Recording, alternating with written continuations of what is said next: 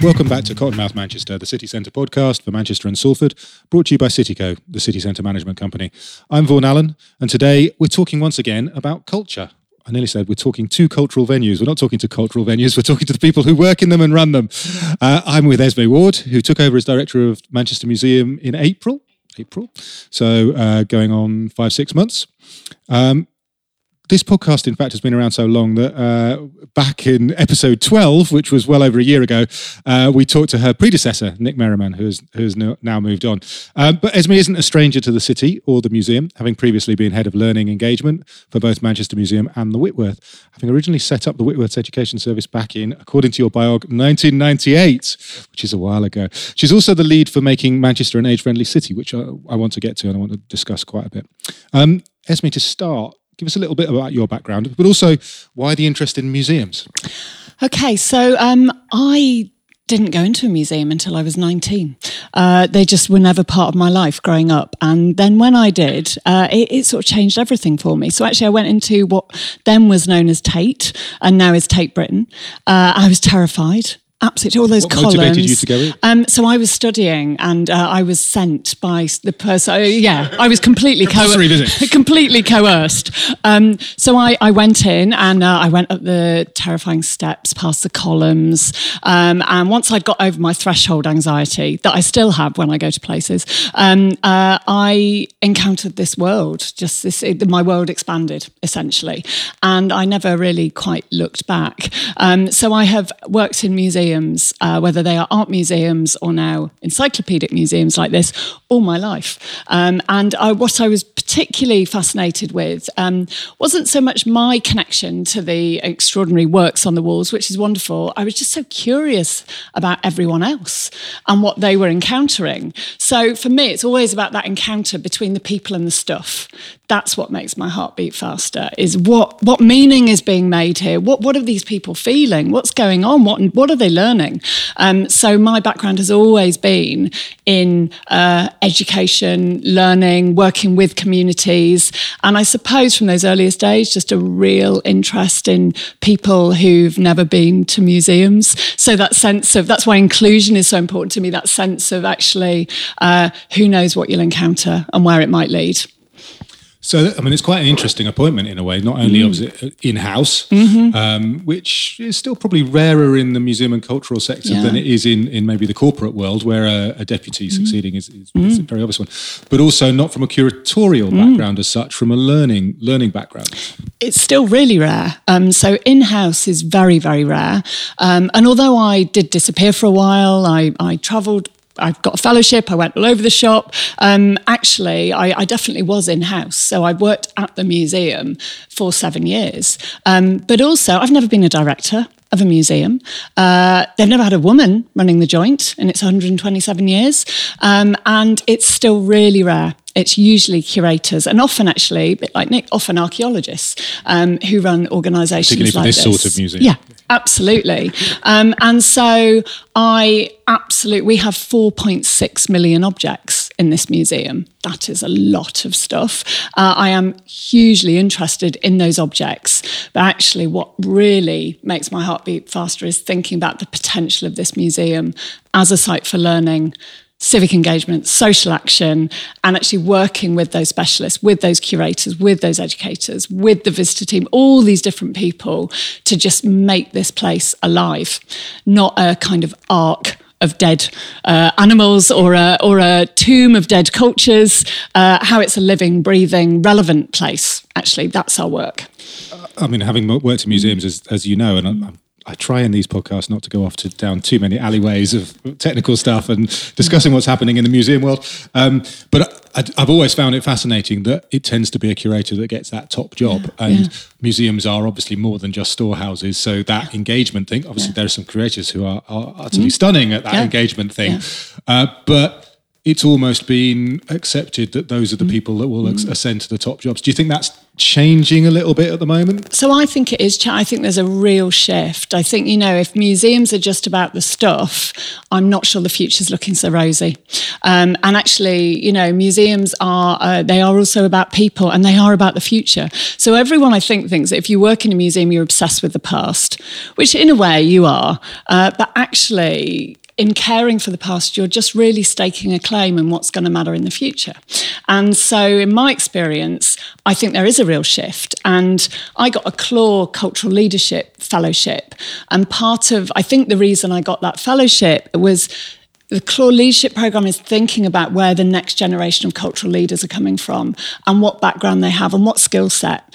And actually the reality is, for a job like this, you don't need in-depth knowledge of geological collections or zoology or, Egyptology. What you need is you need to be able to develop collaborations. You need to increasingly be able to work beyond your sector. You need to be a very strong advocate. You need to be imaginative. And you absolutely need to be able to work across a whole host of different contexts with different people. So I think it's a very, very different skill set, actually. But it's also, I guess, appointing from within, appointing somebody who's actually in charge of learning and engagement, something from your board and directors, the appointees, sort of a stamp of recognition that things were going in the right way, that level of what you do in terms of the community, in terms of learning, was actually the right way that the museum should be going. Absolutely. And obviously worked with Nick for years, and I think done an absolutely brilliant job. And I'm so excited because so much of what I can do now, I can only do because of all the work that happened before. And I suppose it's, I worked on the Whitworth and the transformation at the Whitworth.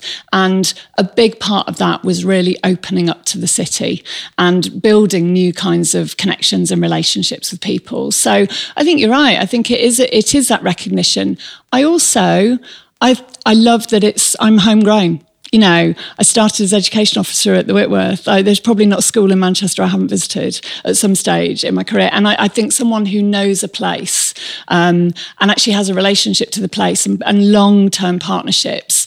This museum is very, very deeply loved by many people. Everybody, when I go and meet people, they often say to me, "Oh, my toddler, or my baby perfected their crawling technique on your museum floor," or "God, my toddler was obsessed with Stan."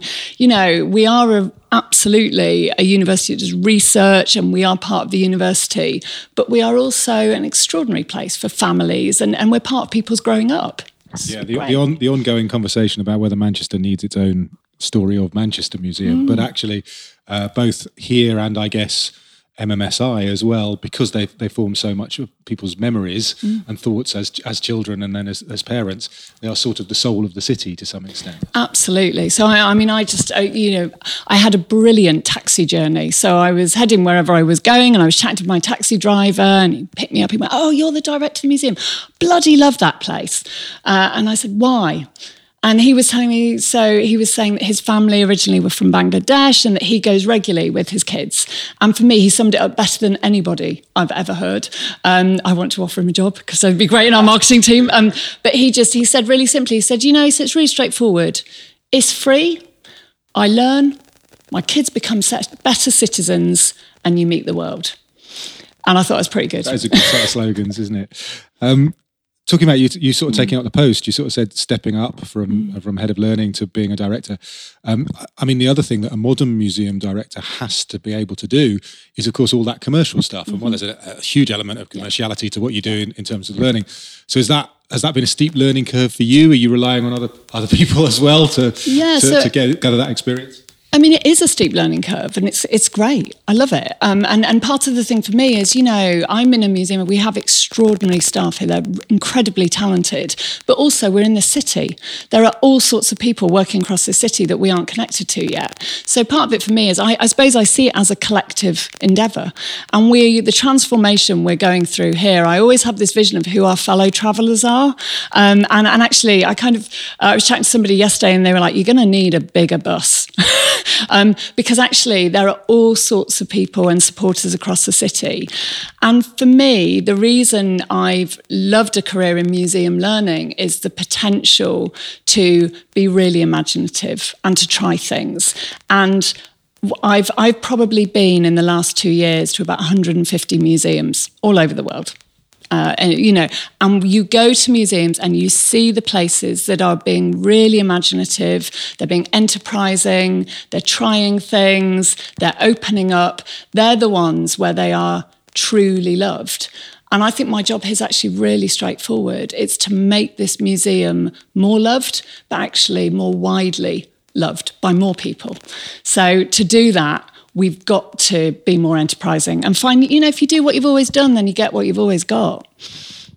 Cool. And you're not doing what you've always done because there's a huge capital build underway. That means the entranceway is in a different place. The cafe is currently closed and various other things. So what's the process for that? How long is that going to take? What will people see at the end of it all? Yeah, so this is the bricks and mortar stuff, but actually it's part of a bigger transformation. So the cafe is currently closed, but a new one is opening soon on our top floor. Have to get that in. So we have currently partly closed half of the building to enable us to essentially build a brand new 2-story extension. So what was previously the courtyard at the heart of the museum where you used to enter the museum, that will have a 2-story extension within it. And on the ground floor, there will be an exhibition hall, which will be one of the largest spaces in the north of England to do hopefully jaw-dropping exhibitions about the human cultures and the natural world. And the idea with those exhibitions is, we are in a university, we can draw on all sorts of research, but also we do look internationally. So the show we're going to probably open with will be an international show looking at the impact of climate change upon animal migration across the world. And we're working with all sorts of people, New York Climate Museum, a museum in Rio, and one of the things we've realised is we can bring the world to Manchester. So there'll be an exhibition hall. On the first floor, there will be a new South Asian gallery. And the South Asian Gallery is a landmark partnership with the British Museum. And it's undergone quite a transformation in the last few months. So this gallery's always been planned for a long time now. And it's hugely exciting. It's got a performance space at the heart of it, which is very, very different. Most museums don't have that.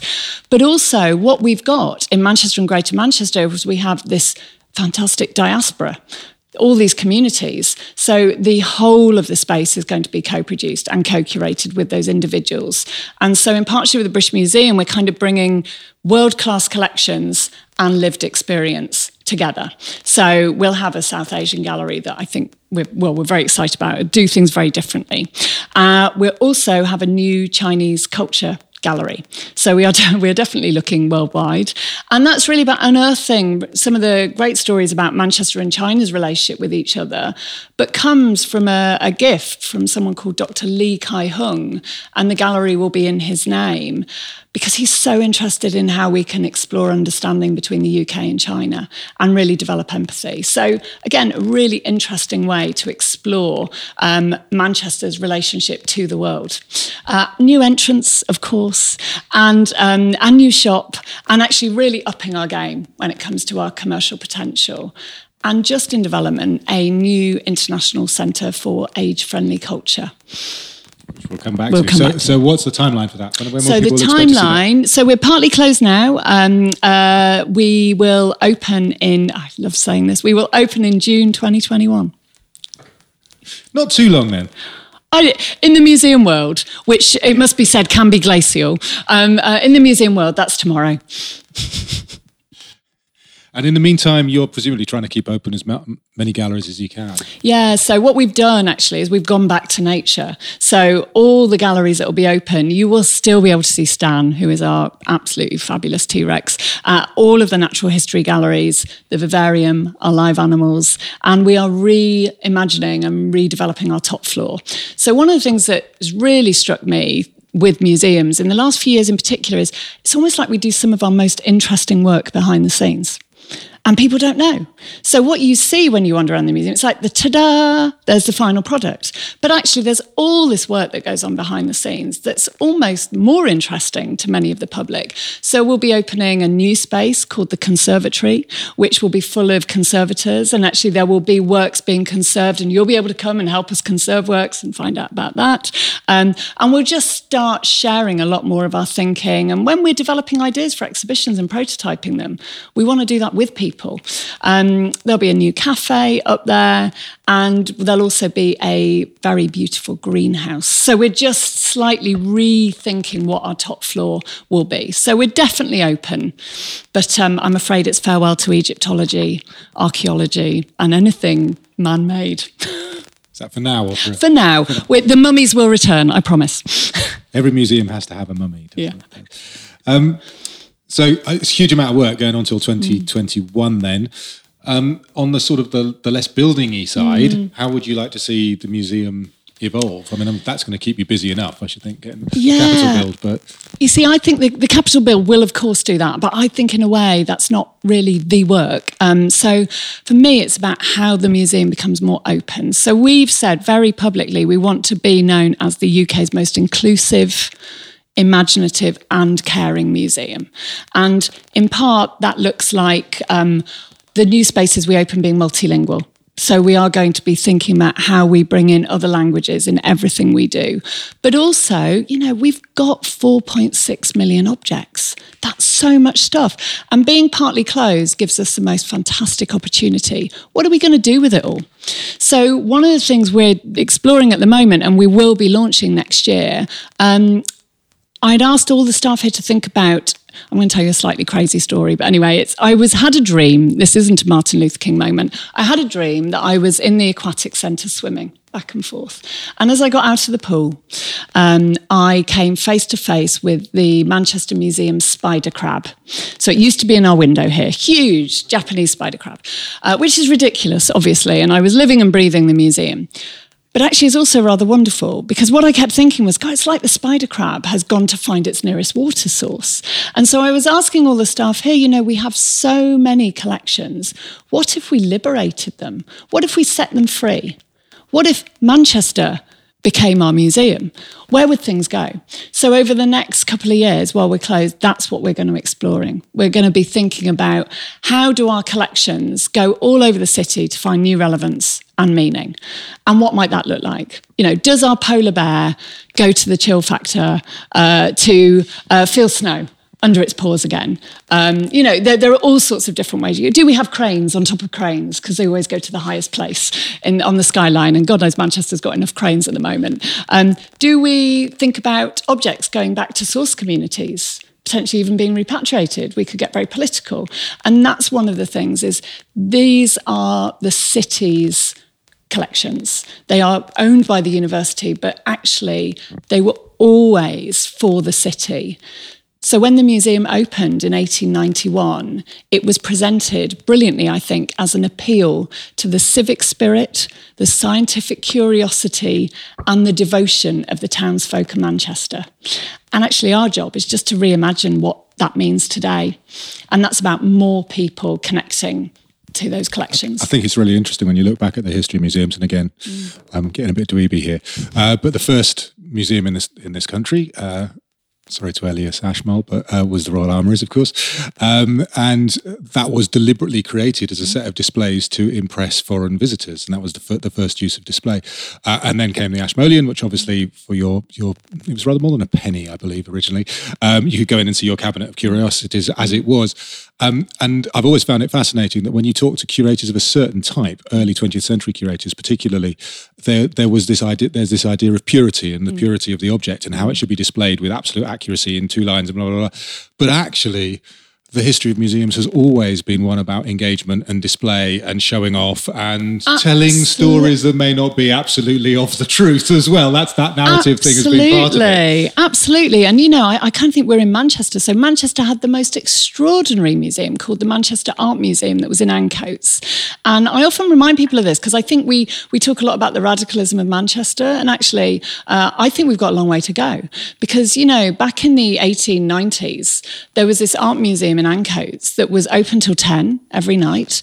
It was next to workers' homes. It had a poor man's lawyer in the foyer. It had a juvenile employment exchange at the heart of the museum. You know, these are things that museums are doing today that they feel are really revolutionary, and actually none of it's new. And we had a curator of botany here at this museum called Leopold Grinden, who had both set up all sorts of publishing and all sorts of new groups because he passionately believed in the beauty of flowers. But he also distributed wildflower seed all across Ancoats. So he was guerrilla gardening back in the early 20th century. You know, so I think in a way it's that it's useful to look back, to think about how we look forwards. And here it's really simple. We're here to build understanding between cultures and a sustainable world. And actually, for us, what that means is stepping up. So we do want to be more active. We are really interested in working with charities and organisations that share that vision.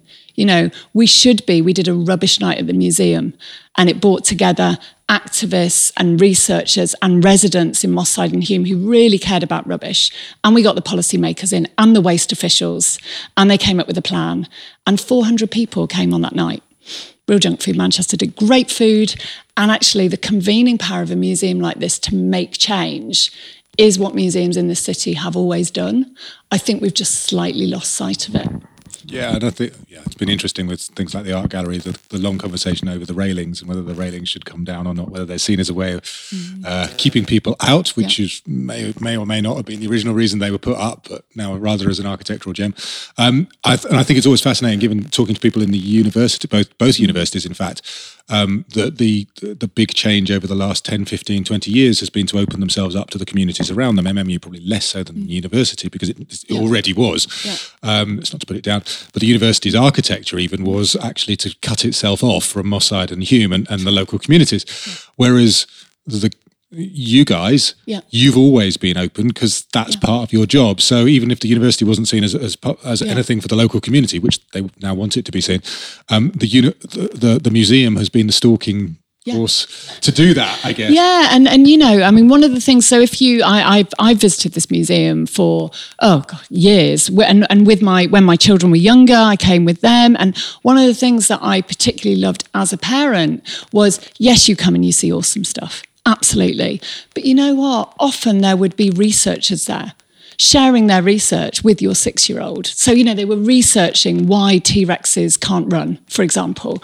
I mean, those are things that are absolutely brilliant that from my perspective only a university museum can do. So last Friday we did a researchers night and the whole museum was just full, and it was full of people having a great night out, having a glass of wine or a beer, but also hearing some of the most exciting research going on in the university in this context. So I think you're right, we are absolutely a way to engage both communities and the research, but bring them together in a way that hopefully just makes it live. I asked Nick this, so I shall ask you. I didn't give you any notice of this one. Pick out a couple of your favourite objects. Oh, you see, that's so mean. Okay, so actually, one of my favourite objects, and sadly it's not currently on display, is a watering pot. So it's a ceramic watering pot, and it's I love it because I'm a gardener. But it's quite large. It's probably just over a foot tall. It's ceramic. It was found in London. It's from 1700s. But what I love with it is, for me, it sort of brings the collections here together. Because actually, what's quite, I think, fascinating with this museum is it's genuinely encyclopedic. There's probably, in fact, at some point we need to do a call out to try and find a subject that we haven't got collections related to, because I don't think we'll manage it. So what I love is it absolutely speaks to the fact we have a herbarium, so we have plant collections, but also it was from an archaeological dig. So it's a find. It speaks to people in the past, but it also speaks to a sense of the future. It was used, so you can actually see the thumbprint of the people who've made it. And you can handle it, and if you want to, you could use it here and now. So I love that object for the way, for me, it draws on both the natural world and the kind of human cultures. And they're all located in this one incredibly beautiful but also highly useful object. So for me, that's a winner. And something people can identify with as well. Yeah. And actually, so the other thing is, from a design perspective, it's absolutely brilliant because it doesn't look that different from the watering can I use at home, which now might be, tin or plastic or, whatever it might be. You can absolutely see through in terms of design. And I suppose I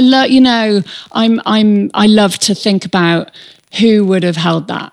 What stories would they have had in their lives? Where would it have been used? What was that garden like? Was it even a garden? It just takes me into those spaces. So it's great. That's excellent. I was, I think like most people who've worked in museums, absolutely adore the Pitt Rivers. And one of the things that I stood in front of probably for about an hour is they have a display of string. And of course, the idea of having a string or twine bag for very early humankind was the way that you moved objects from one place to another. It was almost, it was suggesting in the display that after the invention of fire, that the invention of string or twine was almost the most important next thing. And it was something that had never occurred to me. Sort of thinking back to my grandmother's, old string bag that she'd take shopping, that's exactly the same design that 25,000 years before was being developed on riverbanks, and those sort of moments when you look at something that however old and go, actually I can see the entire path through is where you make the connections. And I think that perspective that museums can give you. So I often we have amazing volunteers. We have around 150 volunteers at the museum, and they have these handling tables. So these are collections that we encourage you to touch. And one of my favorite ones, you might be holding a coin, a Roman coin, and actually just that connection to thinking, God, what did this pay for? Did it pay for a pig? What was the use of this? It just instantly connects you and gives you a whole other perspective on your place in the world. And for me, it's why I love museums. They make my understanding of the world more complex, and I think that's a wholly good thing at the moment when things can seem very black or white. Yes, getting that long-term scale of things is actually quite useful at the moment. Yeah, I think so. When things are really tough, I head to the geology gallery. A final one, and again, it's a bit museological, so apologies to listeners who are music. One of the big debates within museums, and I guess within society at the moment, is as so much of our life is moved online, as so much of I think the phrase is, we exteriorize our memory through social media and through whatever. But how does that affect what you collect now and what you're going to be collecting in the future? There's presumably 100,000 times more information than anybody could ever want about anything or anybody. But there's useful things. I remember the debate at MoMA when New York MoMA started picking up pop videos as expressions of art, and they had to go through a whole thing of what they were going to use. Yeah. And it, obviously initially there was a bit of a snobbery, and it wasn't going to be anything that was a hit. But then you saw a Michael Jackson video, and it's like, well, you have to have that in. So how are you picking that apart, and how will that impact on what you collect going into the future? So it's really timely. So we've just had a morning, actually. We've had a kind of a morning about digital, all sorts of different people from across the museum and Manchester Art Gallery and the Whitworth coming together and doing a session about digital thinking, actually, all of us collectively, and really exploring exactly these issues. So my honest answer is, we don't know. And actually, I think that's right. I worry when people have a neat answer because, the world does not stand still. I was talking this morning about, toddlers, I'd heard them described as Generation Swipe. That is the reality. And for me, this is all around how museums can open up, be more responsive. And actually, the way we do that is sometimes through collecting. So one of the things we collected fairly recently was a life jacket from Lesvos. And we didn't just collect that life jacket because we've been collecting around migration. And so a colleague went to Lesvos a few times, actually. But it isn't just that in isolation, because it can't be. It's also the films with people who have been affected by the refugee crisis. It's taking the bigger picture. And for me, I think we've moved from the object in isolation. Everything now becomes about context. And I think what we haven't really done yet is found a mechanism or a way, we're catching up how we do this. And I don't think we trust people enough. So one of the things I was talking about, let's just think about how we open up, and why aren't we inviting people in more to give their responses and their perspectives, even if they make us feel really uncomfortable. Actually, this is all about us gathering more insight. And I spend a lot of time when I came into post looking at the archives from when the museum opened. And it's just so interesting. There are snippets of paper, there are, committee reports, that everything is archived and documented. And the side conversations that on the face of it might look nothing, actually to me now, 100 years on, they're really invaluable.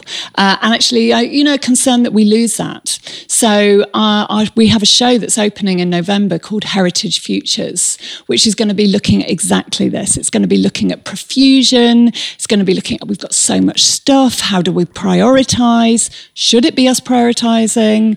And I think these are... I've been thinking a lot about museums at the moment. I think they aren't problem solving, we're problem finding. And I think that might be a good place to be. I guess that's reflective of the world we're in, where actually questions of identity are now so crucial to an awful lot of people's lives, and museums provide a lot of that sense of identity. I think that's it's interesting, again, not blowing my own trumpet, but it was one of the challenges we faced at Urbis when we wanted to look at popular culture exhibitions, and it's how do you get over the spirit, well, the hacienda, but we deliberately sort of tried to put that in aspic a little bit. But when you talk about the history of hip-hop in the UK, how do you get over that sense of being a fan? And having been only last week, not to diss them too much, to the British Music Experience in Liverpool and seeing everything in glass boxes and presented as parts, there is no experience there of being a fan. It's presented in a very cold and sterile way, and when actually museums are moving far away from that. And I think that ephemera is often very, very important, but it's how you collect that, because you can collect so much. But it's also... People's History Museum has the same issue with badges or whatever. Absolutely, but I think it is also about the design. The design is massively important. So the glass boxes is a massive issue for museums. It's going to really have to get its act together, I think, because, of course, I talk a lot in this museum about care and what that means. And I absolutely have a responsibility to care for collections, and do. But I also think we've got a responsibility here to care for people and ideas and relationships. And, the word curator comes from the Latin curare. It means to care for. And actually our notion of what that care looks like is changing, and design is changing. So one of the reasons that we have a performance space in the middle of our South Asia gallery is to generate new knowledge, new narratives. And it's a real design challenge. We're going to have to find new ways of doing things. I wanted to talk a bit about the age-friendly stuff as well. So, generally, how well do you think Manchester does in a city in being accessible to people of all ages? What do we need to do more of? What do we need to do less of? So it's interesting. The genesis of the age-friendly work in Manchester, actually, it started back in 2009. Manchester was awarded age-friendly city status by the World Health Organization. I think what's almost more interesting is where that came from. So it actually, originally, the idea about we want to be an age-friendly city is absolutely aspirational. Just for the record, this isn't saying we're there, we've done it. But where that's come from actually was a real understanding that Manchester was growing younger. And that lots of people reached retirement age, and if they could afford to, they were leaving the city. They were going elsewhere. They were taking all of that expertise, their money, their connections, their relationships, it was leaving the city. And so actually people started thinking, well, this is crazy. We are losing one of our greatest assets. And what interests me with the age-friendly work as an aspiration, and I think it's really bold, is it's essentially trying to rewrite the story of aging. So, often the story of aging is one of about deficit and loss. You read about bed blockers or, a million and one things. And actually, it's not saying that you might not eventually get ill. Of course, it's a reality. But what it is saying is if you view aging as this asset, what might that bring to your city? So I would say in one way, we're doing great because we've had nearly 10 years of a level of collaboration and working together that is quite extraordinary. There are all sorts of programs across communities within the cultural sector. There are over 100 culture champions who are advocates for and shaping the kind of work they want to see in the cultural organisations in the city. In another, my God, we've got a long way to go. So, when you think about the challenges around transport, around growth within the city, around get off the plane at Manchester Airport and you see fantastic images of the city. You really do, and I can pretty much guarantee that it's young people in every single image, and that can be deeply alienating. So I think we are in the midst of trying to reconcile an ambition around, I'm in my 40s. I'm thinking, what's the city I want to grow older in? There's quite a lot of self-interest in this. Actually, what does that look like? And what do we need to do? What opportunities are there? And I think we're starting to get there, but we've got a long way to go because this is about a mind shift as much as some of the practicalities. I mean, part of that, I guess, is, particularly in the city centre, which obviously is where we're involved, is people have traditionally moved out. Well, if you go back to the 90s, we only had 700 people living here anyway. Yeah. But people have moved out when they reach their 30s, when they want a garden or whatever. But you're gradually seeing a change. So developers are starting to look at townhouses. They're starting to look at actually other environments. And obviously, as the city centre spreads into Ancoats and spreads west, you'll see. One of the interesting things we have seen is, particularly in areas like Castlefield, we've seen sort of the grey pound coming back in, might sell their bigger houses when kids have left home and then actually move it back in to go to theatre, go to museums, which I think is really an interesting move and probably one certainly wasn't planned. It's just something that's happened. But I don't know that there's much acknowledgement of that group and of what their needs are, in the physical infrastructure and how that. But I think it absolutely resonates when we talk about Manchester as this vibrant city, this world city, this young city, and you're absolutely right in terms of the demographics of marketing material for a new development. Ethnic spread is usually represented these days, though you can still see someone you sort of go, is it only white people that are going to visit your new development or whatever? But age, it has to be trendy young things from 17 through to about 30 at the absolute max, doesn't it? Yeah, and I think it's interesting. So I've been, if you go to Tokyo, so in Japan is where the UK will be in 25 years in terms of the demographics. And I've spent a bit of time there looking at how they're responding to the challenges around ageing and the opportunities, and it's always the two. But some of the more deliberative things they're doing, they're really interesting. What does co-housing look like? I was in one part of Tokyo where there were two secondary schools closing a week and 3 care homes opening. That's quite some statistic. And so actually they were really starting to think long and hard about what does this mean? What does this mean for our notions of what family are, right across the piece. And I think it means taking a really long, hard look at ourselves. But actually, the thing I like about the approach in Manchester is it's really thinking about the best people to help shape this are the citizens. So if you take that asset-based approach, it's them involved. So there is an age-friendly design team. They're really interesting. They're going to be working with us on our project here. And they are bringing their experience. Quite a few of them are architects. That's really, and designers as well. But actually also they are bringing that lived experience. So I think for me, there's that sense of how this isn't about top-down. You can do loads of stuff to people. God forbid you can do it for them. Actually, the shift is how do we do it with them? And I think if we can start to do that, then actually we will be getting somewhere.